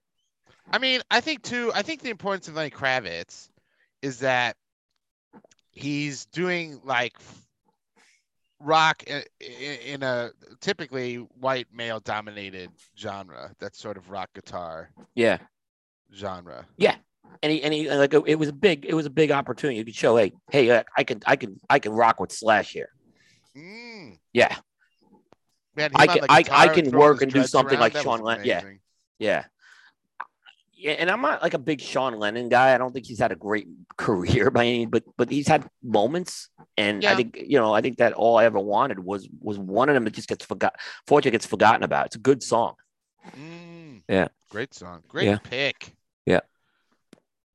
What do I got here, Cooper? We're nearing the end here. Oh, okay. So similar to you, I have Bonnie Raitt's Luck of the Draw. I would agree. It falls right into the same deal with this. Yeah. Her biggest record, it's not grunge, it's not hip hop. But I think 91 was not a huge year for women in music, but there are women putting out, like Queen Latifah, putting out, we'll talk about a major record coming up, but putting out some great music that is really just going to gain in momentum over the next 5 years. That kind of culminates in the Lilith Fair movement. Yep. And Bonnie Raitt's part of that. That sort of rootsy blues, that because folk and roots, especially for women singer-songwriters later on, is very important. So I mean, Ani DeFranco also puts out a record this year. Not So Soft was her record, but it's this sort of idea that women in folk and blues are putting out records that are getting some attention. That's just going to really grow and flourish in like 94, 95. So I think it's important for that sense, and just sort of seeing the seeds here of what's going to be Lilith Fair later on. And Bonnie Raitt is definitely a woman in that, like an amazing blues roots like artist. Yeah. And the song I chose one song, Something to Talk About. So Something to Talk About probably is like her big. Well, I don't know if it's her biggest single. It might be close. I think it was. I think you could make an argument for it, is what I'll say. Yeah. So, maybe not, it didn't shatter, but you can sort of see the seeds, Coop. You can see the seeds planted for what's gonna blossom later. Yes. With this Bonnie Raitt record. Yeah. You know what was interesting? You got to go back a couple of years. So she had Nick of Time was the album before this, right? And Nick of Time like shocked everyone in '89. It won the Grammy for Best Album. And so this was like a follow-up album for her with this. I think it's the best album. Yeah, I mean, I think this actually was a good one of them. Was a better follow-up. Yeah, it didn't get the Grammy, which I don't understand, but that Nick of Time shocked everyone when it won the Grammy that year. It totally just like just completely no one saw that one coming. No. You have a very important album too. Which Yeah. your next one, I don't think it's the band's best album, but a very important album. Totally not the best album, both commercially or critically, right? But again, you look at this dark, grungy movement that's coming out, right? Yeah. And it's the Smashing Pumpkins debut album with Gish. Ooh. This was just, now you're getting into like a pure grunge album here. And, this album, I think, is looked on. Again, it was an album that was paid more attention to after 1991. Yes, when the Smashing Pumpkins began to have some, a lot more success. But I think it's an important album because I think it led. I think it had its following. It's kind of this album about spiritual ascension and all that, right? But a little more of a darker side to this, right? And the interesting thing is, like, it eventually did go platinum, believe it or not. Yeah. Even though, like, when it peaked only 195 on the Billboard chart, but years later, when this band, the Smashing Pumpkins, really started to emerge, people, I think, went back to this album. And in fact, Rolling Stone rated it the 32nd greatest grunge album of all time. But there's some good tracks on this album. I mean, I think Rhinoceros is it's a staple of I think they actually released Rhinoceros on the second album they did too. Oh, on Siamese Dream. Yeah, one of them. Rhinoceros came out in 91 right now. Okay. It's kind of they have a kind of a cool music video with it as well. But that's kind of a staple of it. And then the other song I picked was I picked I Am the One, which was the first track off the album. This I think they've done this song a lot too. And the interesting thing is, I Am the One, it was when it was released as a single, it's like a very much a sought after collectible single. Like, if you can get the original pressing of that, it's one of the more interesting ones as far as that goes. But again, I just think the opening of this track, it's a great way to open it. Kind of your introduction to Smashing Pumpkins comes from this album. So, but again, people didn't pay a lot of attention to it that year. It kind of was. It was, but you look at the history and the importance of Smashing Pumpkins. This was a very important album that was released. Oh yeah, you can see how it's buried with everything going on. They also. Oh, go ahead, Coop. It kind of just, it's interesting. There's almost like a Pink Floyd element with this album. I don't know how to explain it though. Okay. It's not the music; it's just kind of the vibe. The early Pink Floyd with Syd Barrett. Yes. There's a little bit of a vibe with that. Yeah. For me, what I think really makes Smashing Pumpkins, right? What really sort of makes them is you have, the grunge sort of instrumentation, like you're talking about, which is sort of, but I really think it's like Billy's voice, like his sort of really romantic, kind of smooth, trippy, vibey voice. Yep. Like, is a really good counterpoint to a lot of, it's this very ethereal, it's a good counterpoint to, like, say, Eddie Vedder's more gravelly. Yeah. It's a good counterpoint to the music, which I think gave it like a different sort of spin.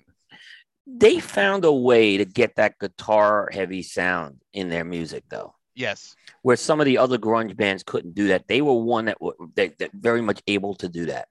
Well, I think because of his vocal, lightens it up. Like, it balances it out. Yeah, that's a good point. That's a good point as well.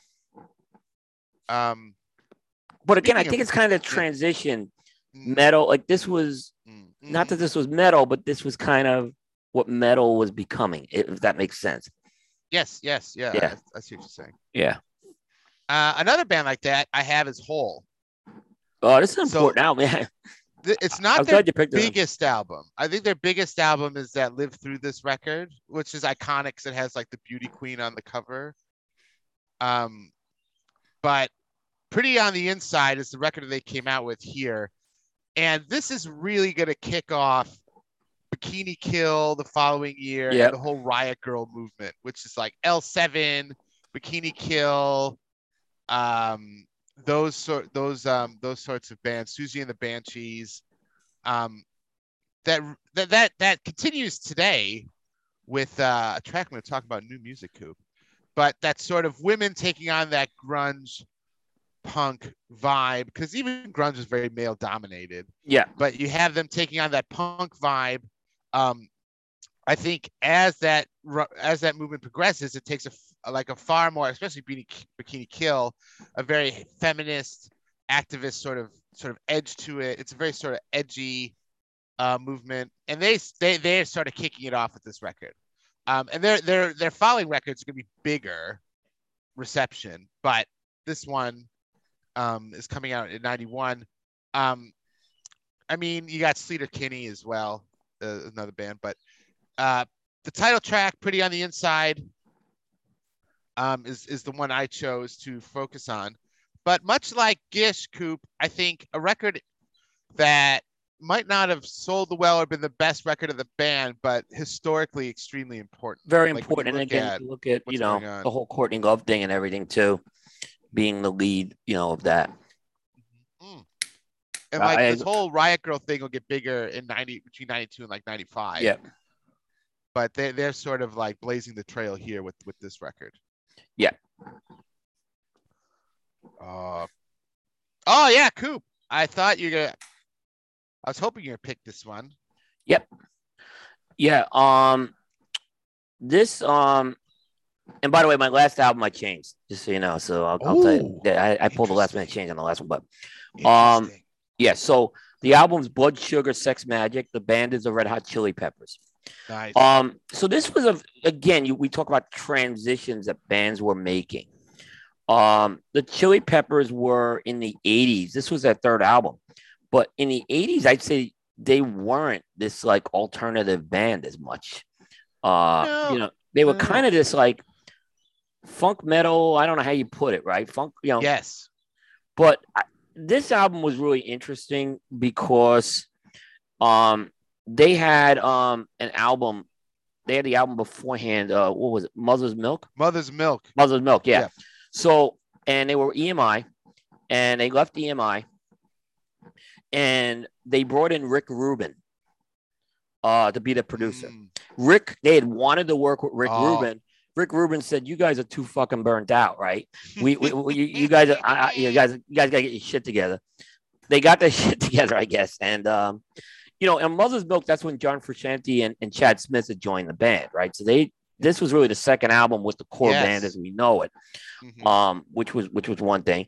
And this was a key album because I think this is where we saw the band get away from the heavy guitar riffs and they moved to this alternate sound. I think this is where Flea totally like a bass-led band. Like Flea becomes this, like the bass is being used much more as a lead instrument on this, right? Then we've, John Deacon did a little bit of that with Queen, but I think Flea is so highly regarded is his bass sound became very, very key. And I think very that was central. Yeah. And exactly. And so the Chili Peppers changed their sound and they actually had a bidding war also to get on a new record label. It was a big bidding war to happen and Warner Brothers got them from EMI. And they come out with this album. And again, they transition and they're lockstep in with what's happening right now. And they knock it out of the park. I mean, so you have Give It Away, and that's like that Flea bass is just like on fire. And Anthony Kiedis with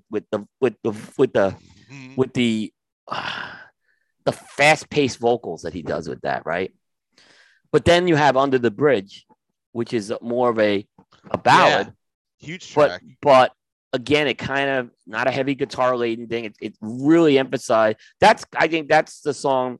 These two songs are absolutely the ones that really set them on a great trajectory for the next 10 years for sure. Oh yeah. Yeah. I mean, you're talking about Mother's Milk, Coop, and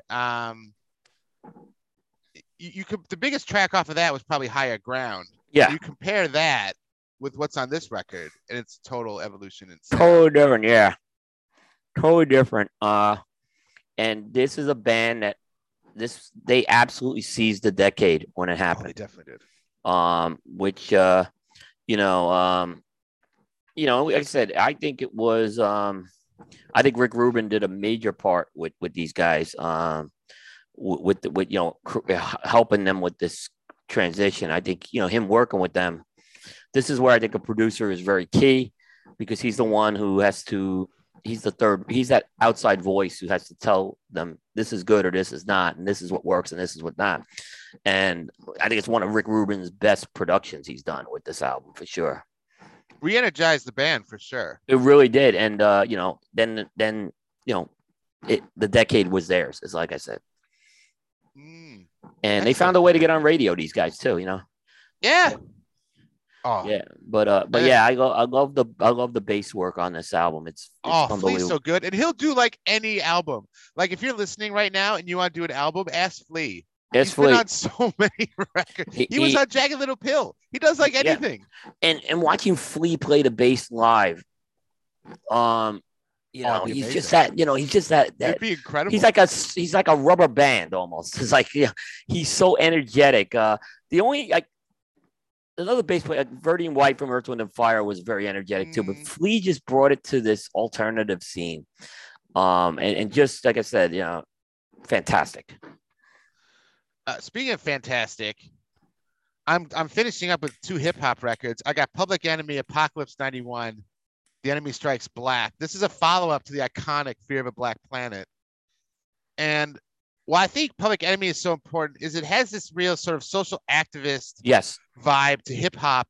Not saying that the others don't, but like where Ice Cube and that were focused primarily on race in terms of poverty and police brutality. Chuck D really took it to like not just talking about police brutality, but racism as a systemic issue, and one that sort of impacts like every aspect of life for African American in society. And he like and I think he really sort of moves that sort of social activist form of hip hop forward, which is going to be key to like hip hop sort of from 91 on, really. Like gone were the days of like hammer don't hurt him, you know what I mean? Like right. It's like you got to have some substance to what you're doing. And with the song I only chose one song. And I chose By the Time I Get to Arizona. And the reason for this is that this is when Arizona was recognizing Martin Luther King Day as a national holiday. And it's perfect, I think, because it sort of encapsulates all the sort of issues of race in the system, and race as not just like the impact of race, like for him in society, but the impact of race is like in how the country was formed in itself. And it's a good sort of song for that. And I think he talks a lot about these larger issues that then really propel music for. I mean, the Public Enemy, I think, and Ice Cube, along with Dre in '92, just kill pop rap. Like the idea of pop, like we talked about it before, like your like your Fresh Prince, like your MC Hammer, like that's dead. Like you got to have an edge. Like this is where hip hop turns into punk music, in my opinion. It's where hip hop really developed into like it just became a much more creative outlet than like Hammer Time. And I'm not I get those were fun songs to hear. But you had to have something to say, Coop. You know what I mean? Like you had to have something. Even and people were connecting with that. Even when you go back to like Curtis Blow, like with basketball and stuff. Nice song, but again, this is where we really started to see hip hop. It kind of just and I think a lot of this has to do again with the fragmentation of this, and you started seeing these types of songs from Public Enemy get on the air, which maybe they wouldn't have gotten on the air 5 years beforehand. So yeah, I think it was an Sister important one. Souljah was on that record, so still Yeah. like showcasing women in hip hop. Yeah. And my final pick is really going to dial it up to like a million. Yeah. No. Yeah. But that I think Public Enemy, I think having those records, Fear of a Black Planet, and then The Enemy Strikes Black follow up each other, I think really propels hip hop forward astronomically. Yeah, I agree. Oh, now this is the secret pick. So this isn't in my show notes, people. Yeah, this is yeah, cold. but and I almost didn't pick this album, but I actually opted to put it in there because it was another Pop's Last Stand album, and it was a monster album that year. And I felt like to ignore it, but it was the final hurrah for Bryan Adams, I think, with Waking Up the Neighbors. Yes. So, you know, Bryan Adams always had I think Bryan Adams, he's always been compared to the Springsteen of Canada, right? Mm-hmm. So you could say that when he did Reckless, it was Springsteen-esque, right? Into the Fire, which was the 87 album, was a very more like his Born in the USA for Canada. Like the lyrics were very much focused on a little more social type stuff. There was a little more social stuff. It kind of had, but it wasn't a big hit. So he comes out with Waking Up the Neighbors, which I think is just his pure pop album he did. It was actually one of his biggest selling albums, and it was one of the biggest selling albums of the year, which is why I included it, right? Mm-hmm. This album had the track on it, Everything I Do, I Do It For You, which was the biggest song of the year. Yeah, I mean, not a great song. Okay. It was in the Robin Hood movie, right? And I'm like, it wasn't a great song, but he's got some other good tracks on this album, right? That just is like vintage Bryan Adams, like that vibe. I picked There Will Never Be Another Tonight, which is a really good track. That Bryan Adams raspy voice and guitar work with that. And then there's a deep track I picked called Not Guilty, which again, it didn't get any airplay, but it was a really good track. And again, it was Bryan Adams' last hurrah as like the under 30 rebellion from Canada.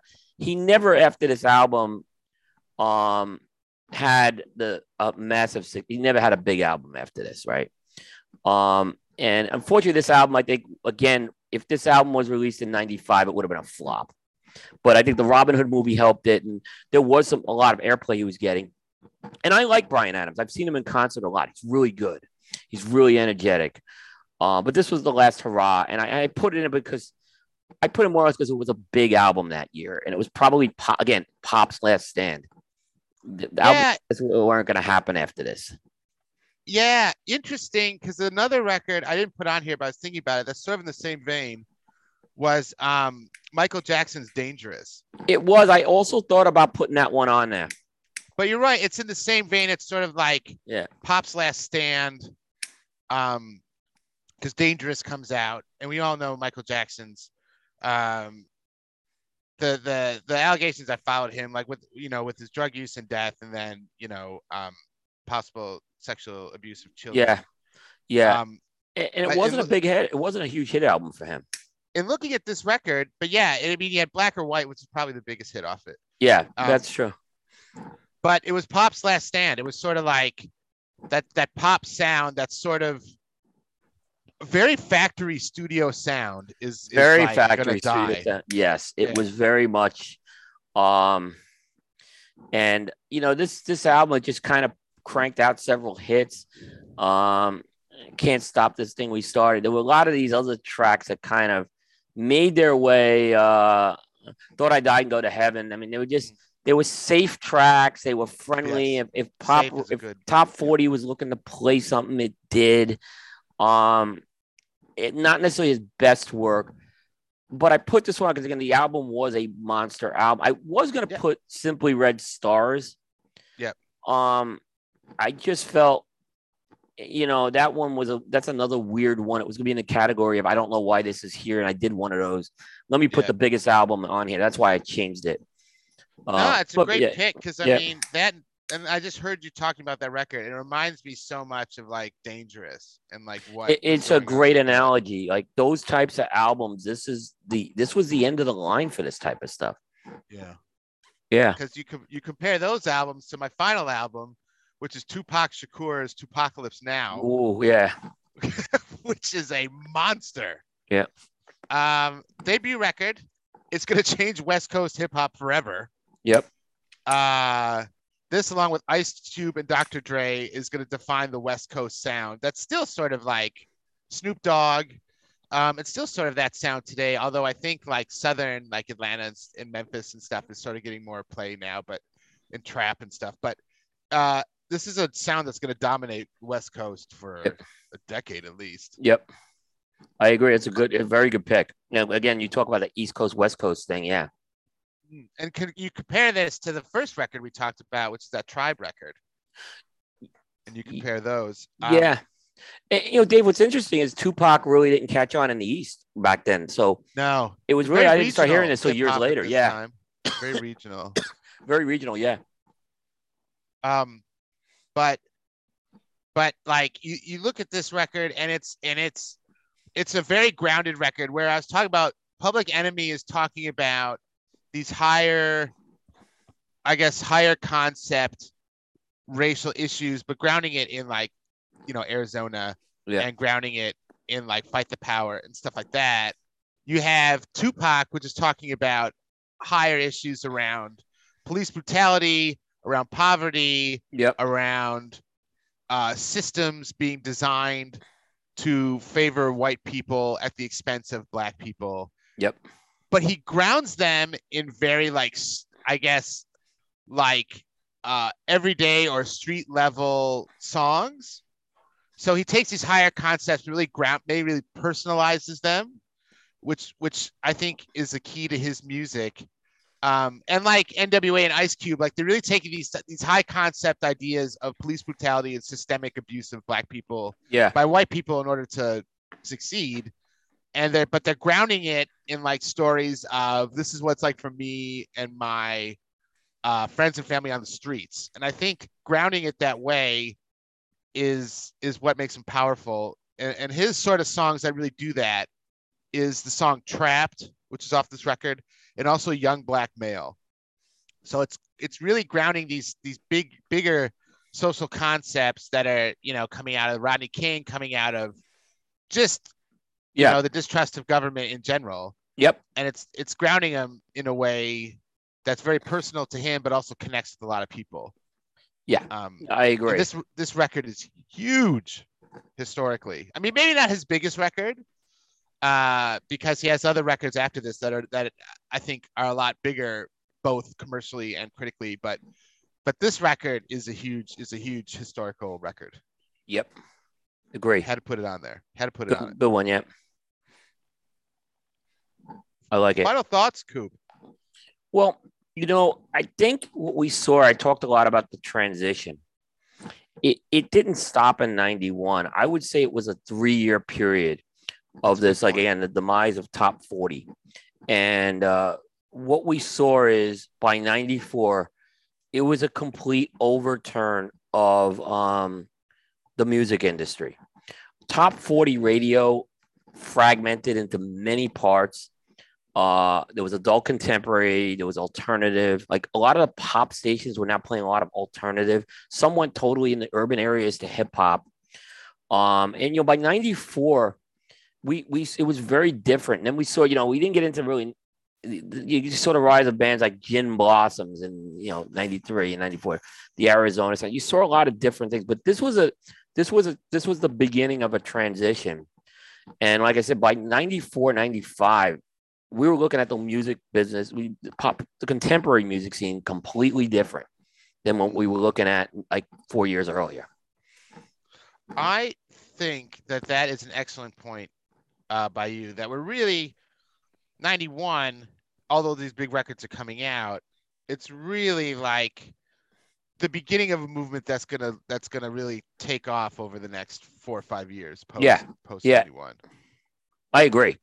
And you point out it started actually a little earlier than 91. Yeah, like 89, but I mean, it didn't really But you didn't have this amount of music then in Yeah. 88 and 89. You had Yeah. like records here and there. But that and we talked about sort of a lot of stuff, but I think I said in my notes, Coop is right. so this is a huge shift. I don't think, Coop, we're going to see another shift like this until 2019 to now. Yeah. I think think it's the next time we see a shift of this size. then we just saw like this guitar thing vanish almost by then. Gone. I mean, and suddenly it was more vocals were so important and less complex music happened. Which that's not necessarily negative. It was a new thing I mean, we should talk at some point about the transition in 2019. That may be another good year to do. But but I think after 91, I don't think we see anything to that size and scope until 2019. We don't. We definitely don't. Because even early 2000s, they're still trying to capture the sound that was in like 91, 94. Yeah. I mean, it's still really kind of playing off of that still. Yeah. And you know what was interesting, Dave? By 94, there were artists who were used to putting out an album and they could go through top 40 and they can generate hit after hit. Suddenly couldn't do it anymore. Like Phil Collins was a great example of that. He comes out with Both Sides in 1993. Phil Collins was a hit machine like the decade before. He couldn't get anything going with that. I mean, suddenly he had to find other ways to kind of figure out how to get his music out there. And then eventually things like Napster and stuff would come along. But yeah. No. Oh, how's the cigar, Coop, before we get into new music? This is fantastic. This cigar, like I said, this Snake Shake is it's a very straightforward flavor profile. It starts out, more cocoa and some coffee notes, but the spices pick up in the second half. So you get a little more spice, you get a little more cedar notes, a little more woody, but the coffee foundation, the cocoa foundation is still there with this. That sounds amazing. It's a very straightforward cigar, but it doesn't necessarily have complex flavors, but the flavors produced are really good, and I think that's what you want on a cigar like this. I hope this cigar continues with the future of Room 101. I think it's a good cigar. Good job by Matt and the luxury guys. My that kind of mushroomy note really picked up, and I love it. Yep. In this cigar, I sort of picked up with some sweetness. I'm kind of near the final third now. Man, it doesn't really kick down in strength and body either. It is like this cigar just like starts hot and like keeps going, man. Yeah, it is. And it's like I said, it's a Black Market eventually became not just a cigar but a brand. They had the Filthy Hooligans come out, the Illicits, the Nicaragua. But that's the OG that you have there, and I think a very important cigar for Alec Bradley. In that. Some of the other, even Prensado wasn't a cigar for everybody. No. But this cigar became a cigar, the everyday Alec Bradley brought a lot of, I know people became regular Alec Bradley smokers because of this cigar. And I hope to see him do it in a firecracker. That'd be incredible. That would be really good. I'm actually going to see if I see Dave at the show. I'll suggest it to him. I don't know what his relationship is with Alec Bradley, but. On the side. Yeah. This one's for free. Yeah. There you go. We won't even ask Coop. Yeah. So mention Cigar Hustler again. Deltona, Florida. They have a store there. You can go there. They have a great selection, great lounge. Everything from boutiques to tried and true brands like Perdomo and Fuente. They have their own brand, Postani. They'll be at the show this year. And as we say every week, if you can't get to the store, cigarhustler.com is the next best place to go. And they carry a lot of brands on there, and get on that mailing list because stuff comes and goes quick with them. And that's the best way to do it. And usually their emails go out around midnight on Thursdays a lot of times. Or Friday morning, I should say. So check it out. And we'll be seeing Mike at the show this year. So, and we'll be having a little fun with him, I'm sure.